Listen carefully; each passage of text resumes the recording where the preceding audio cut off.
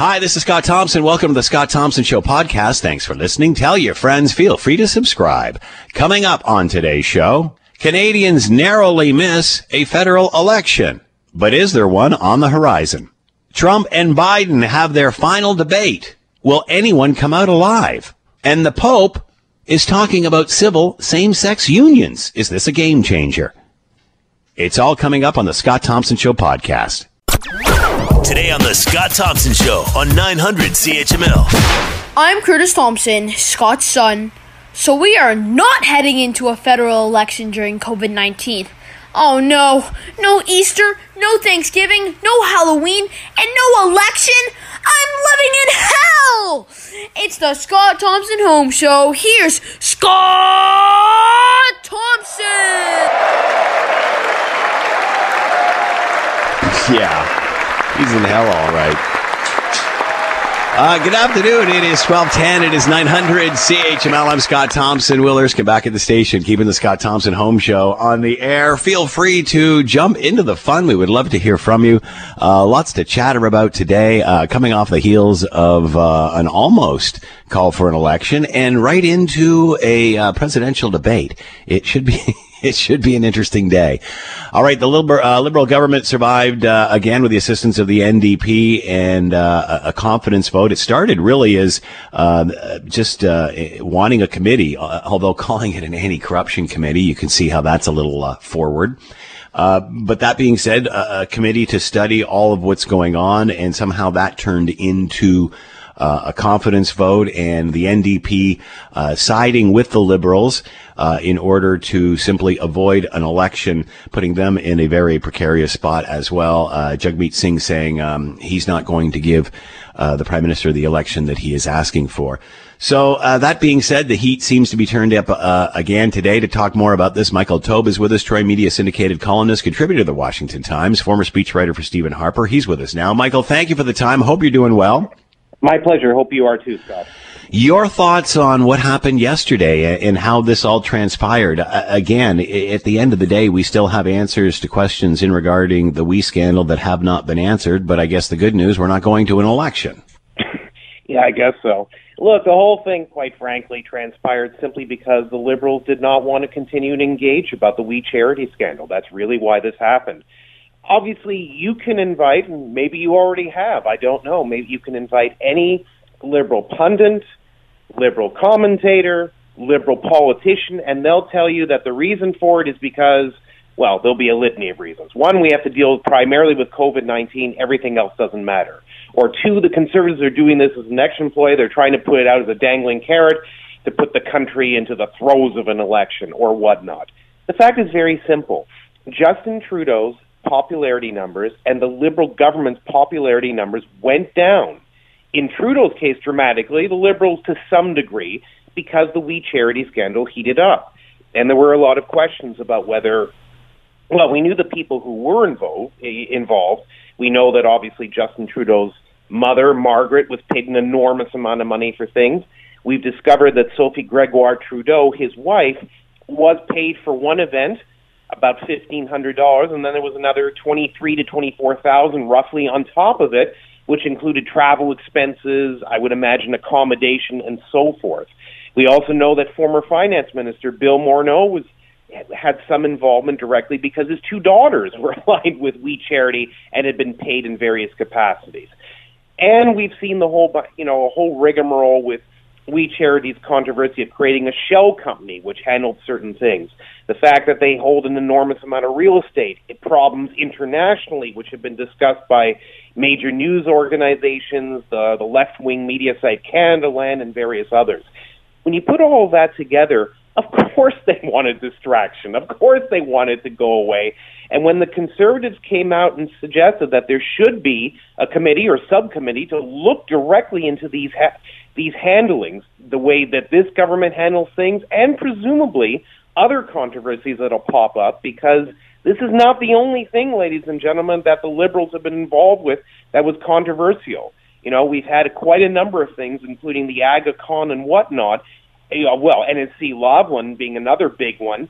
And if you put all of them together, plus WE Charity, you've got to start to wonder, And it's amazing to me that Justin Trudeau currently sits, Scott, with an approval rating of over 50%. I think it's about 51.5%, based on the way he's been handling things with COVID-19. Well, of course it's going to be high because he's been giving money to people directly, obviously for a lot of good reasons, to keep businesses afloat. People's lives have obviously been affected. Their paychecks have been affected. We get that. But the spending has been unbelievable. A possible deficit of up to $432 billion. And trust me, at the end of this fiscal year, it will be higher. It has to be higher, especially with extensions such as things as, CERB being moved into a second EI program and whatnot. There is just so much going on, so much swirling, that of course the government wanted to shut down the We Charity scandal. They've had enough. They're getting frustrated with getting hammered over the head, a virtual hammer, over and over again. But, it's interesting. The opposition parties, in theory, all believe that this committee should be created to investigate the Liberals' involvement in the We Charity scandal and money that could have been potentially spent and other matters. But at the same time, as we saw via the vote, which was I believe the amendment, the Conservative amendment that went into a vote of confidence was defeated by a number of 181 to 143.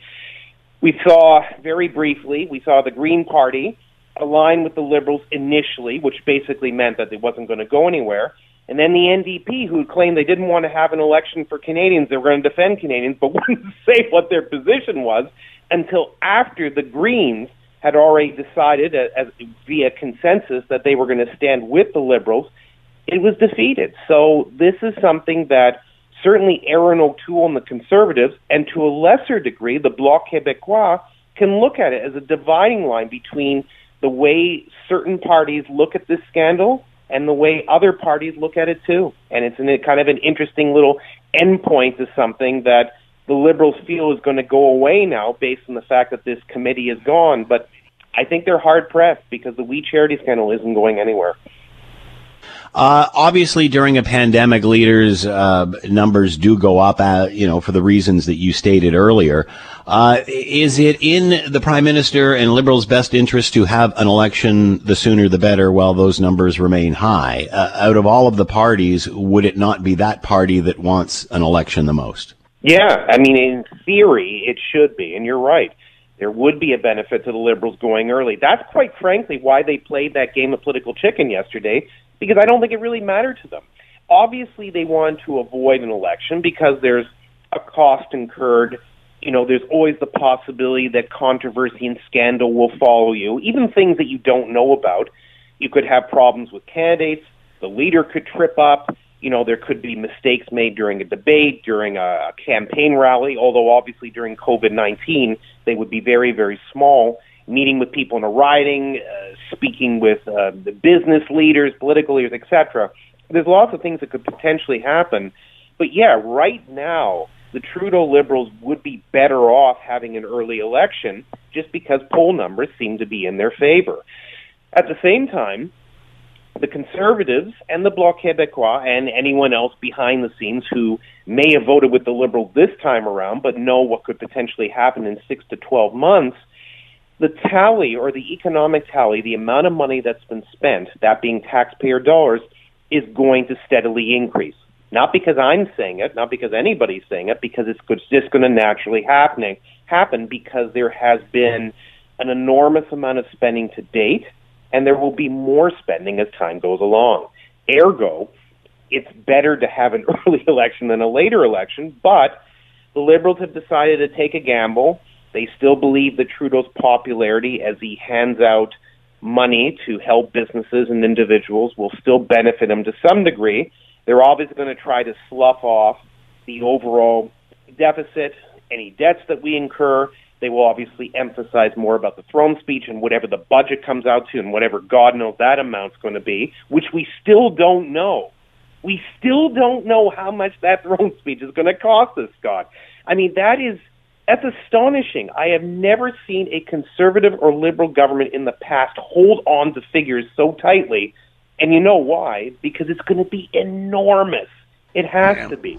The things they were calling for are going to be spending, I hate to use sort of a Trumpian mode here, it's going to be spending like we've never seen before.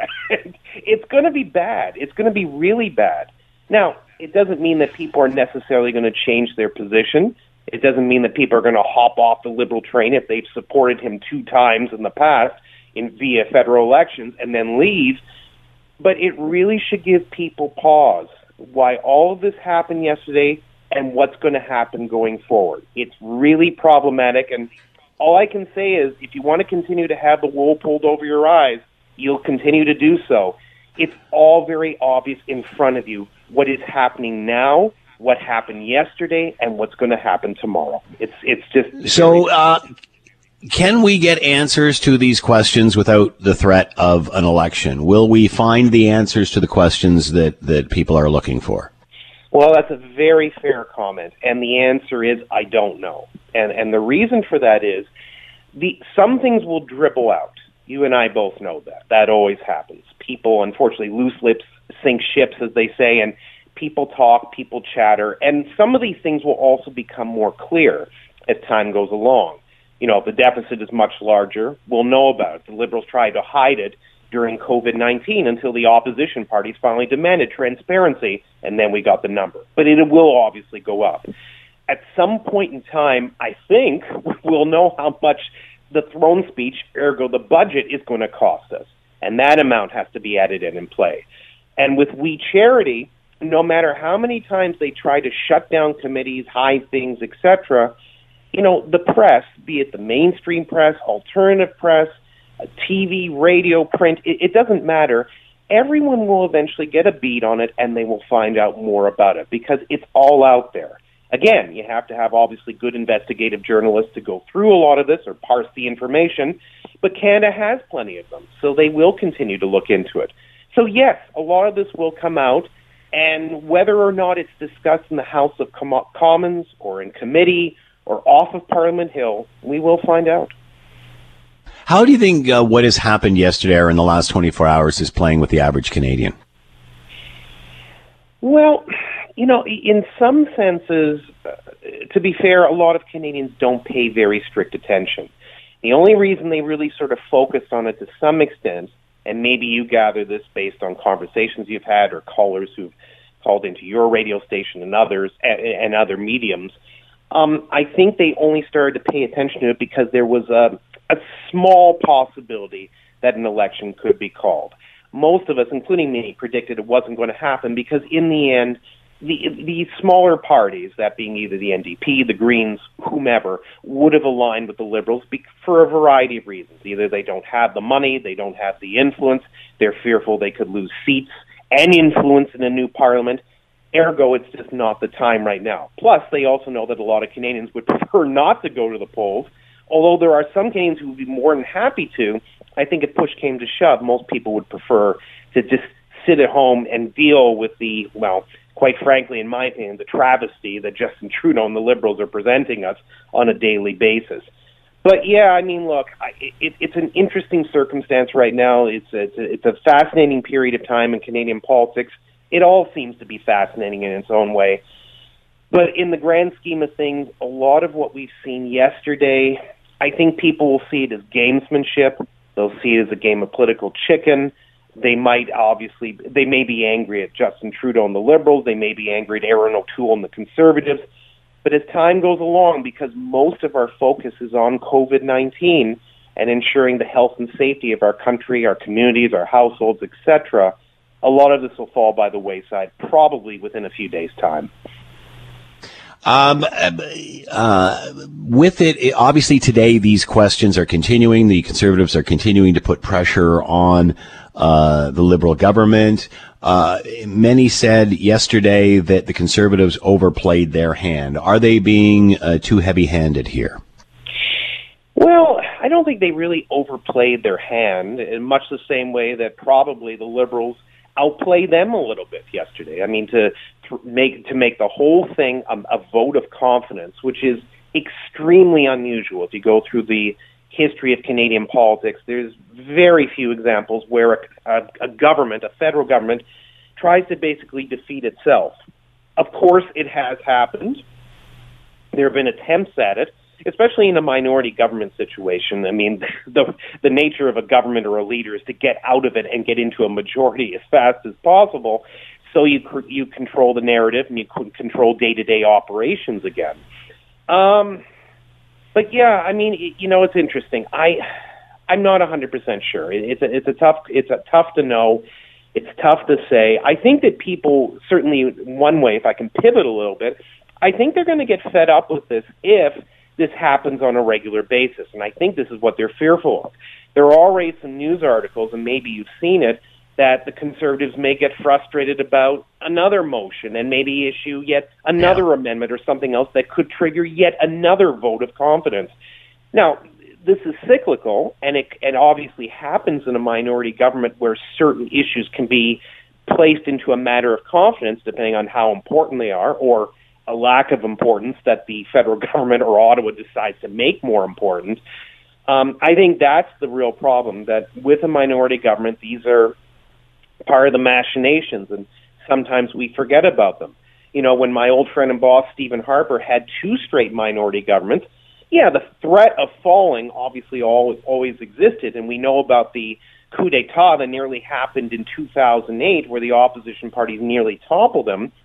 But at the same time, generally speaking, I think people forget a lot, because there have been a lot of majorities as of late in Canadian politics, that the role of a minority government is always very tenuous. In fact, Justin Trudeau even said that himself in Parliament, stating that a minority government can fall at any time. That's quite correct. I agree. It can. I think people are just going to be worried and nervous, though, when the focus should be more on COVID-19 if this sort of gamesmanship just happens on a regular basis. Not necessarily daily or weekly, but regular. And that's going to be, I think, for both the federal Liberal government, for Erin O'Toole and the Conservative Party, that's going to obviously be things they'll be fearful of. But look, I think that everyone obviously is going to be hard on everybody. Justin Trudeau played a role in this. Erin O'Toole played a role in this. Jagmeet Singh played a role in this by not showing his hand until the very end when it wasn't really even necessary to. He put all of that together. All it does is make people more cynical of politics, and not just in Canada but elsewhere. And I think that's the thing that's the worst component of all this, because that's not going to stop. In fact, if anything, that'll just continue to teeter. Michael Taube, Troy Media syndicated columnist, contributor to the Washington Times, former speechwriter for Stephen Harper. As always, Michael, thanks for the time. Be well this weekend. You too. Take care. Let's bring in Tim Powers, Vice Chairman, Summa Strategies, Managing Director of Abacus Data, and with us now. Tim, thanks for your time. I hope you're doing well. The second time in week 32, Scott. I hear you haven't referenced it since I called you out on it the other day. Is that true? It is very true. Did Will tell you that? You know what? He shares info with me. Now, don't burn him. No, I'm not going to burn him. I don't have to burn him. You already did. He said it was okay. He said it was okay to give you a poke on that one. Well, that's cool. You can mention it. You can mention it all you want. And, we pretty much call you every week anyway, so what the heck? Your thoughts on what transpired yesterday and where we ended up? Well, on the whole, it was just, two things. On the whole, it was silly, but silly is the nature sometimes of minority parliaments. We'd forgotten about that because we hadn't had one for over a decade, as you know. I don't think any of the parties really did themselves any great service yesterday in explaining the rationale. But for me, what is interesting is it may accelerate the pressure on the NDP to be less complicit in supporting the Liberals as more confidence motions come, because their explanation, Scott, that they were, doing this for the people, yet in the end people see them voting with the Liberal government, is a little hard to take, I think. Do Canadians understand all of this? Because obviously, people are trying to figure out what side they are on and what side everyone else is on. There's NDP leader Jagmeet Singh speaking out against the Prime Minister and not wanting to be upon in his election, and then votes for him. Just the optics of all of this. Is it too hard for the average Canadian to figure out, or do they even want to? Yeah, I think it is. I think he's right. People don't want an election, and there may have been another way for him to do that by abstaining from voting, and that could have made it a little bit closer. But it's just the trustworthiness with politicians, as we know, is at a low level anyway. And it just looked like the NDP were also acting a little bit in their own interest because, as we know, the NDP don't have the funds and the ability to go back to the electorate. Now, Trudeau shouldn't have put people in this place anyway that he made it a confidence motion. So he was playing a game of chicken. And the Conservatives themselves and the other opposition parties, well, they're right, and they should keep up the pressure for accountability. Calling this thing initially the Anti-Corruption Committee, well, that was partisan gamesmanship. I guess what it does. That was a little over the top. That was a little over the top, wasn't it? Yeah, it was a little over the top. But if it tells me anything, it looks like we're returning to politics as normal, despite all of them saying we need to focus on the pandemic, because this was the kind of stuff that happened in the last two minorities we had before this one. Now, will we get or can we get answers to these questions without the threat of another election? Will we get answers to these questions anyway? I doubt it, unless it comes through the media. I think, look, the committees are going to try, but they'll either have document dumps and or the continued filibustering. You will probably get some more nuggets of information. Again, the Liberal calculation here is that in the end, and they may be right on this, that they have been so far, though they're clumsy in the way they do it, and they bring the spotlight back on themselves, but their calculation is this isn't going to be germane to the average voter. Yeah, Conservative voters, they eat this all up, but they're not going to vote for us anyway. The rest are going to evaluate us on other things and not this. That's the way they're playing the game, so I don't imagine they're going to have a newfound seeing of the light, if you will, and say, here are all the documents you need. We're happy to answer any question at any time. Don't think that's going to happen. So what should the Liberals do? How should they play this? Obviously, another self-inflicted wound. It's clear they don't want us to find out more. They prorogue government for it. They almost had an election because of it. Is this all worth it? I mean, can you just not throw something out and appease people and move on? I mean, it just seems that the medicine is worse than the illness here.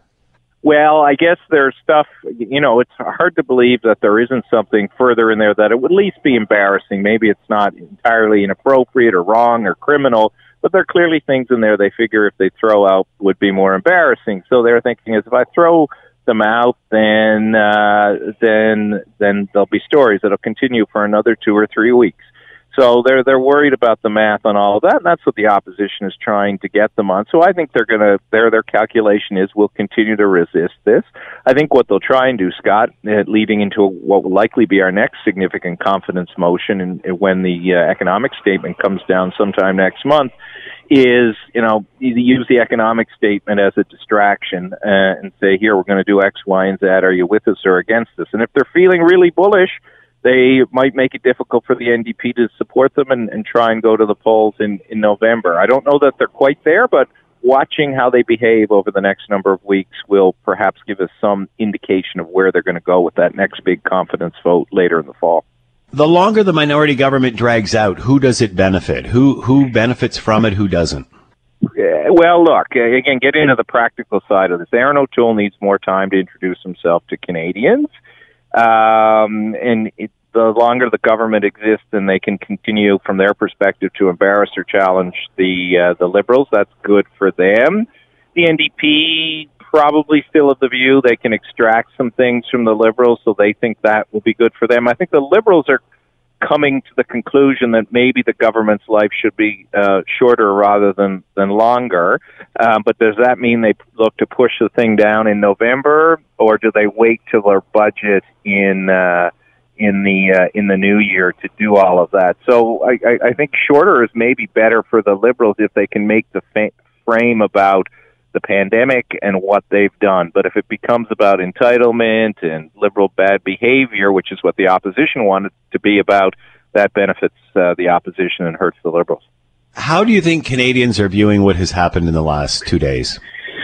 They're probably not viewing it, to be honest. And what they've heard of it, they're probably, unless they're a dedicated partisan, they're probably throwing their hands up in the air and saying, really, I'm concerned about my kids in school, or my kid was playing hockey and now I'm hearing reports there's transmission of COVID-19 in hockey. I think most Canadians are still concerned about COVID and its impact on their daily lives, not politicians playing partisan games that really seem to suggest they are more interested in their outcomes than the public they represent.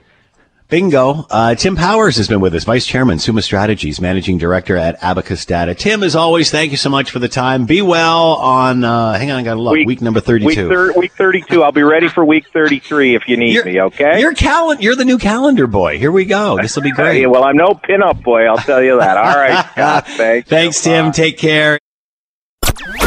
You're listening to the Scott Thompson Show podcast on 900 CHML. As I mentioned, Trump versus Biden tonight. There will be a mute button in place, so the first 2 minutes when they each get to speak, the first 2 minutes on a specific topic, that will they will not be interrupted, and then after that they open it up and the debate will ensue. Let's bring in Ryan Hurl, Assistant Professor, Department of Political Science, University of Toronto, and is with us now. Thanks for the time, Ryan. Hope you're doing well. No problem. How are you? I'm doing well. Thanks for taking the time. Appreciate this. Before we get to the actual debate, talk a little bit about Hunter Biden. We keep hearing the story coming up. Is this something that the U.S. press has been ignoring? That's an interesting question. I think if they've been ignoring it, they haven't done a very good job of suppressing the story, because I think that through a variety of ways, it has become more prominent over time. And I think strangely, or perhaps not so strangely, the story was more about the attempt to quash the story at first, when at first attempts to share the New York Post story through Twitter and Facebook were shut down at first, and eventually Twitter backed down. So I think in some ways what really disturbed people at first was the fact that media companies like Twitter were sort of intervening into the election. And part of the problem, just to be frank about it, is there is concern that different standards of evidence are being used for stories about Trump as opposed to stories about Biden. So I think that that was the initial thrust of the story. Beyond that, we're, in the usual, situation where there's a lot of uncertainty about the underlying factual claims. What exactly did Biden do? When did he do it? And crucially, of course, to what extent was Joe Biden aware of any of this? Or is there any sense in which he benefited from it? Those things are incredibly difficult to evaluate, and frankly, people are going to use different standards of evaluation. So I don't think that the story, whether it has been deliberately suppressed or not, I think there's a reason people think that, but it's entered the public sphere now. It's more difficult to say what kind of an impact it's going to have. I think that Trump is not necessarily best positioned to, make an argument based on the problems of corruption and financial self-dealing and so on and so forth. But we will see. I mean, over the next week, perhaps we'll reach a point where the Biden campaign can no longer maintain plausible deniability, or we'll reach a point where some of the accusations are shown to be baseless. So, and correct me if I'm wrong, but the allegations are that he was selling access to the vice president, basically. Is there any accuracy there? In essence, yes. That's the basis of the claim, which is that through a variety of mechanisms and a variety of places, Hunter Biden was using his family connection to the president to essentially enrich himself, right? And so that seems to have happened, right? And those reports, going back to a New York Times story, I believe it was over more than a year and a half ago, which raised suspicions about it. It was a New Yorker story. These are things that have been part of mainstream coverage of Hunter Biden for a while. So now there's several ways to think about this. The fact that he is using this family connections to enrich himself does not necessarily implicate Biden in any illegal actions. It's not clear how it might have affected policy, though, frankly, sometimes where there's smoke, there's fire. And it sort of opens up a broader issue of the various ways in which politicians from across the political spectrum are able to use their political positions to enrich themselves and their families.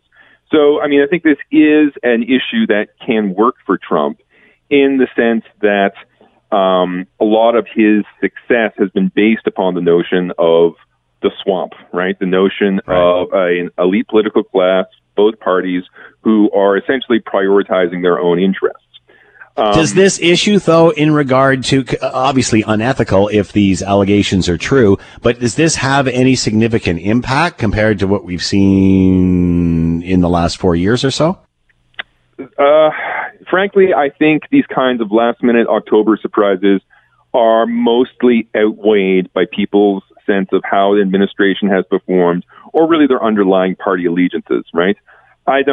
This might be a tipping point for some small number of votes, but I'm of the opinion that for the most part, elections are finished, by the time you reach this point, and these last-minute events are only going to move a small number of votes.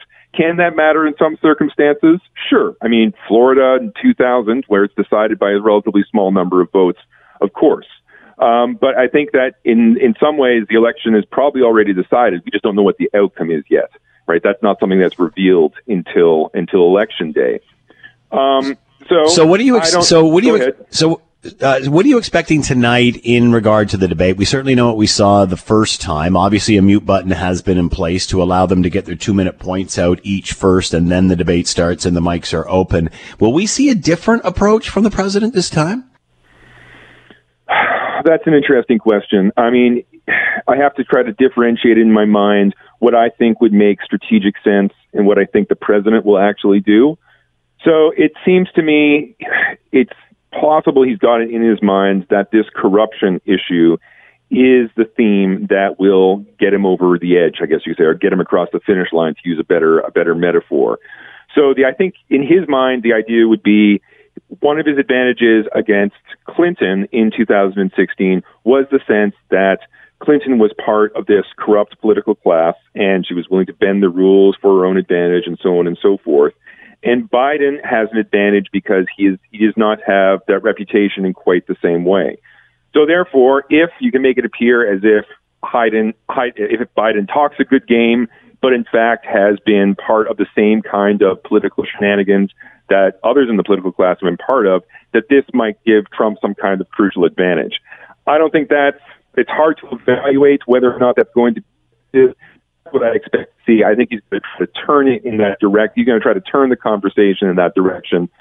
Try to find some way of turning the conversation for the issues that he thinks will give him this last minute.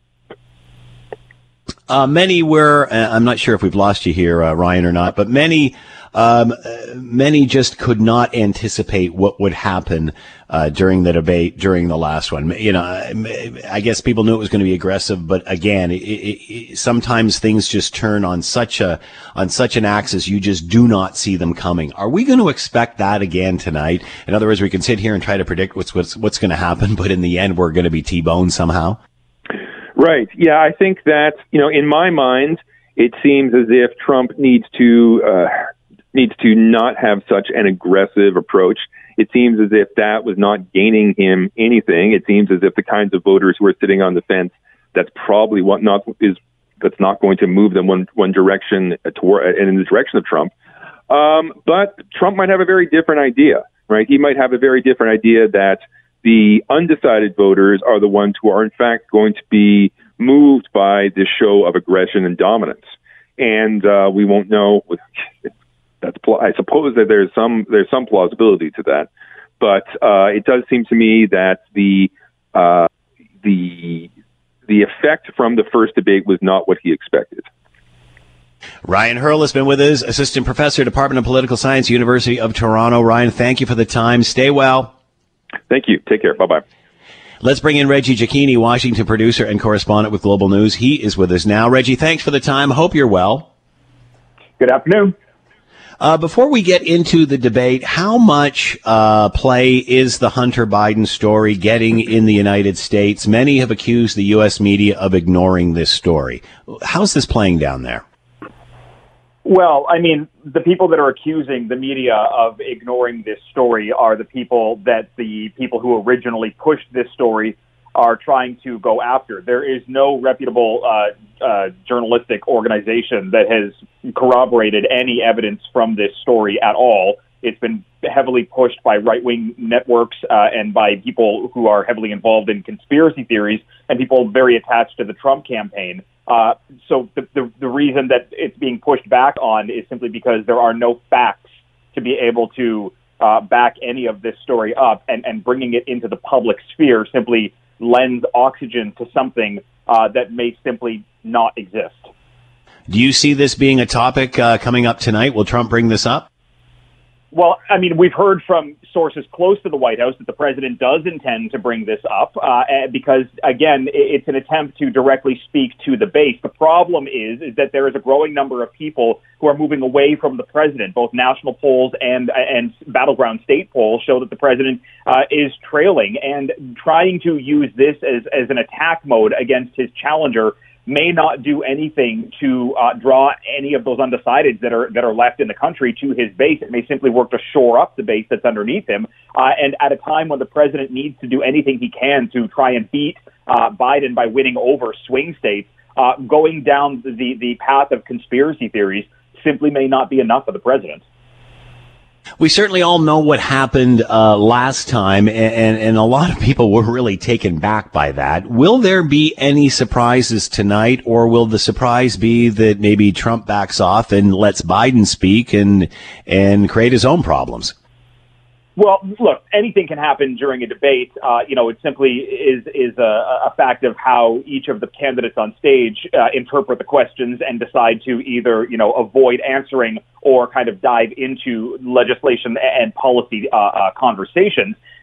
We saw the kind of first debate break down. The moderator, Chris Wallace, wasn't able to control things. President Trump dominated with his interruptions. Now that there's a mute button, at least for the first 2 minutes of each segment, you will be able to kind of grasp onto 2 minutes of each of the candidates kind of with an uninterrupted path in front of them. But there's still going to be an hour plus of debate tonight where interruptions are going to kind of be the name of the game. President Trump has done no debate prep in the lead up to tonight's debate. Joe Biden has done the last 5 days of debate prep. That could be very well seen in how each of them respond tonight to the questions asked.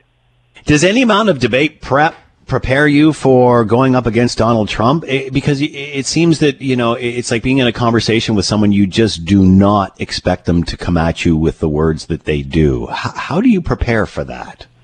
I mean, look, Joe Biden has a team around him where people sub in for President Trump. They sub in for other people to try and figure out ways to, get around the messaging. But Donald Trump's kind of motive is to get under the skin of the challenger that is standing next to him. He did that with Hillary Clinton by moving around the stage and standing behind her. He did that with Joe Biden during the first debate, A, by interrupting him and kind of undercutting his 40-plus years in politics, but B, also by going after Joe Biden's family. This is something that is key and the most important thing above politics to Joe Biden, his wife and his children. And for the president to use that as an attack, that is what set Joe Biden off. That is when we saw him become his most fiery in the last debate. And if Donald Trump decides to go down that path again tonight, you could see, Joe Biden kind of backed into a corner, forced to go on the defense. We're hearing now stories, Russia and Iran interfering in U.S. election. There's intelligence surrounding this. What can you tell us about this story? Well, there's very few details that were released after this very, very quickly called press conference last night, where the director of national intelligence said that Iran has sowing kind of uncertainty into this election by obtaining public information from voter databases and using that to email people who were apparently voting Democrats, using the name Proud Boys to say that they were going to come after those people if they don't kind of switch to the Republican registration list and vote for Donald Trump. We're hearing that this purportedly started in Iran. We've also been told that Russia has some kind of hand in election interference as well, but they didn't give the information on that. What was curious last night was that the director of national intelligence, who is an ally of the president, said that the undermining efforts right now are an attempt to attack and target President Trump, which simply doesn't make sense because these attacks were going after Democrats that would kind of stop Democrats from going and voting. So what we saw last night was the kind of insertion of partisan politics in something that really affects a bipartisan part of the country.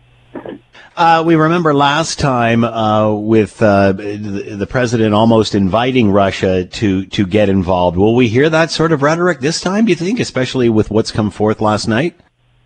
Well, I mean, it's possible. Look, they went in, they gave a deep dive, intelligence officials, about what Iran was doing, but they didn't give any information at all about what Russia was doing, even though there has been chatter for weeks, if not months and years, that Russia continues to interfere both with the last set of midterms 2 years ago and with the election that's currently underway now and set to go 12 days from now. Will the president speak out against that? It's possible, but we've also seen the president kind of push back on any chance that Russia is interfering with the elections. What was also important last night, however, was the FBI director, Christopher Wray, who obviously has been caught in the crossfires with President Trump over the last several years, put himself on the line by saying, look, people are going to say that this election is going to be rigged and people are going to try to interfere with it. Take that with a dose of skepticism. And essentially what he was saying was don't listen when people say that the election is going to be rigged against them, kind of a hit back at President Trump. Russia, Iran, where does China fit into this picture? It came out a few days ago that Trump has money or issues tied to China financially. Yeah, the New York Times reporting that the president has a bank account that is in China and that it was being used to try and get business when he was trying to open up buildings there or licensing agreements. This was pushed back on by former President Barack Obama last night, saying, look, if I had a Chinese bank account, they quote unquote would be calling me Beijing Barry. Yet President Trump is essentially just letting this slide, and his legal team are simply not answering any kind of questions based to it. But what the reports show is that if it is true, and if the numbers that we're seeing are accurate, President Trump would have paid more in taxes to the Chinese government than he would have to Uncle Sam, and it simply just raises more questions to the president's finances, to where the president has financial ties, and whether or not that could play any kind of influence on the president if, in fact, he is reelected on November 3rd. You brought up a valid point, which we've heard start to surface, that he's paid more taxes in China than in the United States. Can we expect to hear that during the debate tonight? Well, look, it's possible. Foreign policy is not really something that's on the deck for tonight. No. National security is. And if national security, if Joe Biden kind of latches onto that and tries to bring the president's finances into the situation, it's hard for the president to try and defend it, because Joe Biden and Kamala Harris, much like every other presidential campaign before them, have laid all of their finances out. And what's also worth pointing out here is if the president tries to go after Hunter Biden with these, unproven stories that money was transferred out of China's hands and then eventually wound its way into Joe Biden's pockets, none of his financial disclosures over the last several years show any kind of massive payment that would have come from the Chinese government. So there are kind of cases for Joe Biden to back himself up, but it makes a very difficult argument for President Trump when he's been so less than forthcoming on talking about his finances. What will happen tonight in regard to fact-checking? I mean, I was watching clips of the 60-Minute interview, which is obviously going to come out this weekend with Lesley Stahl, and obviously that interview broke up early. And during the clips I saw, she was constantly questioning the president and saying, well, where are you getting that? That's not true. What about the fact-checking side of all of this tonight? Well, look, journalists fact check. I mean, I can sit in my living room and fact check the president as he says things, because a lot of times the president is repeating things that he has said frequently over the last 4 years, and it's easy to pick up on key words and be able to kind of point back to a situation that is or isn't true based on what the president is saying. There's a chance here that Kristen Welker, the moderator from NBC News, may also try to fact check the president. She is a White House correspondent. She's traveled with the president for the last 4 years. So there will be opportunities for somebody to at least potentially call out the president, even if that is Joe Biden. But look, at the end of the day, nobody tuning into this debate tonight is expecting that the president is going to say something new or potentially, be on the line about things that he's refused to answer for the last 4 years. And that's why it's not likely that this is going to move the needle much in any direction, especially, when we're this close to the election. Yes, there are undecideds out there, but if you haven't made up your mind right now, watching 90 minutes of a debate may not be that thing that brings you over. Reggie Giacchini with us, Washington producer, correspondent with Global News. Make sure you're watching Global News tonight at 5:30 and 6 for more on all of this. Reggie, as always, thanks for the time. Have a great night. Thank you. You're listening to the Scott Thompson Show podcast on 900 CHML. Interesting news coming out of the Vatican. Pope Francis has been quoted as saying that he is in support of civil same-sex unions. What does this mean? Is this a different approach than, of course, the Catholic Church? Let's bring in Vincent Miller, Professor Goodorf's Chair in Catholic Theology and Culture, University of Dayton, and is with us now. Vincent, thank you for the time. Hope you're doing well. I am. Thanks for having me, Scott. So, Vincent, how significant is this announcement? Well, I think it's very significant. He's speaking of homosexuals primarily as persons who have rights to relationships and participation in society. So there's a shift from tendency in the church to speak of homosexuality in terms of certain acts and certain moral acts, and to focus on persons and rights is different. But it's something that he's been clear about for some time, all the way back to 2010 when he was Archbishop of Buenos Aires. He was trying to negotiate a moderate position with the government there, that the church would support civil unions rather than full same-sex marriage. He wasn't able to get the rest of the bishops of the country to support him on that, but he was very clear on that position, and it was known, when he was chosen for Pope, this would be the kind of thing that people were very aware of. So he's been consistent on this for at least a decade. How does this change things, or does it? Has it just come back into the headlines? Well, I think the Catholic Church is a conservative organization with a tradition that reaches back 2,000 years. Homosexuality is something that the world has only come to terms with in the past century or so. Before that, we thought of as solely as certain kinds of things people did. Now we know that there are certain kinds of people who have certain kinds of relationships. So the church has been wrestling with that. And in the 70s, the Catholic Church was very clear that the orientation was not blameworthy, that this was something that was deeply seated in some people and it shouldn't be judged. There was a swing back in the 80s to really emphasize acts and evaluate moral acts and not think about persons as much. And so I think Pope Francis is bringing us back to a fuller vision of this. I'd say there are three big consequences, and they are really significant. The first is for LGBT people. They're spoken of as people here with rights, instead of always being told that they're objectively disordered or this is about disordered actions. We're talking about people and people in relationships. And so that is enormously important pastorally in the Catholic Church and for people outside of the church as well who hear the Pope's words. Second, globally, I think it makes very clear that the church does not stand with those who are seeking to take rights away from LGBT people. The church is behind their rights and their need to be defended and participate in society. Within the church, I think the big consequence that we'll have to watch and see how it unfolds is it really gives bishops permission to stop this disastrous policy of firing church staff who are found to be in same-sex relationships. These are people who contribute greatly to the church in teaching and in ministry positions, and it's a position that's caused so much pain. And now we have the Pope saying that these people have a right to a family, a right to be a part of the community. They should not be cast out. That's going to be a real challenge to these policies. How will or does he balance what he has said with the view of the Catholic Church? Is this now the Catholic Church's official position on this? Mm-hmm. Well, he is the Pope, so this is not a formal teaching moment. Of course, he's giving an interview for a documentary. He's been very effective at using these moments to communicate a broader openness in church teaching. He's not contradicting church teaching. So what is he saying here, though, Vince? And what is he trying to say? What is he trying to get the church to do here? Is this a slow, steady process? What's his objective here? I can only speculate on that. I think from the start, from 2010, he is a conservative person. He was opposed to Argentina's proposal for a full same-sex marriage law, and he proposed this moderate position, which is, can we have civil unions? The church can support that, right. We still understand marriage to be between a man and a woman. I don't think he's changing any of that. But it's just the acceptance and the view of the church of this.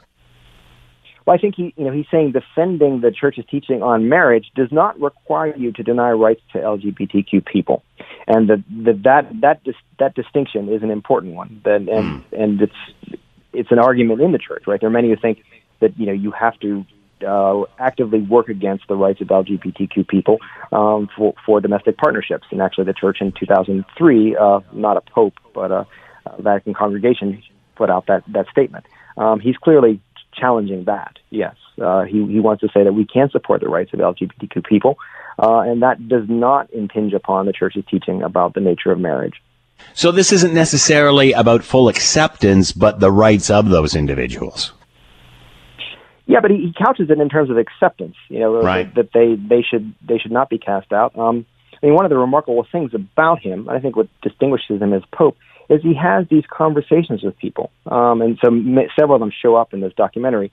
One of the most striking one is the Chilean sex abuse survivor Juan Carlos Cruz, who Francis initially challenged his credibility, and Cruz came back at him and said, "You've never spoken with me." So they began to speak, and in that conversation, he accepted Cruz and listened to his pain, and says to him, "God made you gay. God loves you like you are, and you have to love yourself." So he enters into these relationships.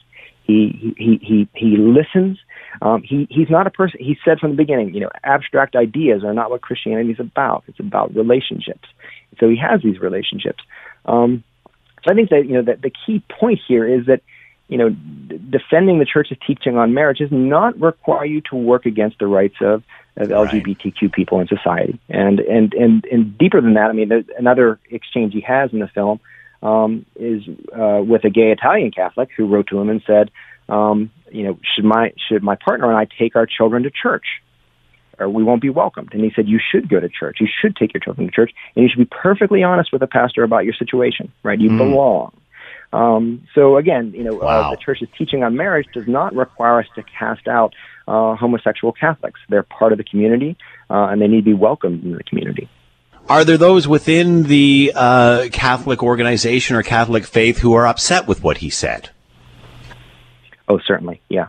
I mean, so this is the debate. Yeah. I mean, there are many who think the only way you can defend the church's teaching on the sanctity of marriage is to work against LGBTQ rights everywhere. And the Pope is challenging that, right? And so the test is, can you see the difference? Is the church's teaching on marriage lessened by welcoming people who don't fit into that? Is there room for them? Christianity, as Francis has said, is a religion of relationships. It's a religion of communion. This is bedrock to what Catholicism is. Can that communion welcome people who fit in different ways? That's the challenge, I think. Why do you think this is happening now? Why is this coming out now? Is it just a coincidence? Is it just the natural direction of progress here? Why now, Vincent? It's hard to say with him. He's a very savvy communicator. He uses these moments very thoughtfully. But this was something that came up in the course of an interview posed by a documentary filmmaker. So did he have a plan to do it right now? I don't know. This is something he said throughout his papacy, though, that reality is more important than abstractions. Always attend to relationships. His encyclical that he released just last week really was this deep insistence on the importance of loving fraternal relations as the essence of Christianity. Right. So the heart of that encyclical is the story of the Good Samaritan. Right, the person who reaches out in risk, in love for someone who's suffering. So this is the heart of what his papacy is about. He wants always to be reaching out. He wants people always to be open to others. As you mentioned, nothing really new here on his perception of this. Will this divide the church, though? Will this be challenged? Will it go unchallenged? Well, the Catholic Church is divided, as everything else is today. Yeah, right? Good point. There are forces that are dividing us across the board. The forces of division are more powerful than ever. So there are many who are openly opposed to Francis. But what he says, and I think this encyclical last week really gets to the heart of it, are we a religion that welcomes others as brother and sister? That's the heart of what Christianity is about. That's the heart of the Good Samaritan story. Does that speak to us, or are there things, that we hold in our hearts that close us off to others? And if we do, then the gospel really challenges that. So division is present in the church, it's present in society. Can we get past those divisions? Can we find some principle of unity in spite of them, or will we let those divisions define us? And he's working hard to not let that happen. Does the Catholic Church need this in order to stay relevant in a modern society where more and more this is just becoming the norm? It's becoming accepted. Will this bring more to the Catholic Church? I I don't think it's so much a question of conforming to modern society. I think, when you look at how Catholics approach these issues, there's a deep sensibility that these people's relationships matter. And there's a Catholic sensibility to that, right? That the relationships are important, and we can't simply dismiss them because of the fact that they don't fit into the ideal. So there are so many Catholics that are deeply conflicted about this, and I think Francis is helping many of them see that their concern for LGBTQ brothers and sisters is one that fits deeply with the thrust of the gospel. Vincent Miller has been with us, Professor Gudoff Chair in Catholic Theology and Culture, University of Dayton. Vincent, fascinating discussion. Thanks so much for the time. Be well. Thank you, Scott. Take care. The Scott Thompson Show, weekdays from noon to 3 on 900 CHML. This is the Scott Thompson Podcast, available on Apple Podcast and Google Podcast, or wherever you get yours. And don't forget to subscribe, rate, and review so you don't miss a thing. I'm Scott Thompson, and thanks for listening.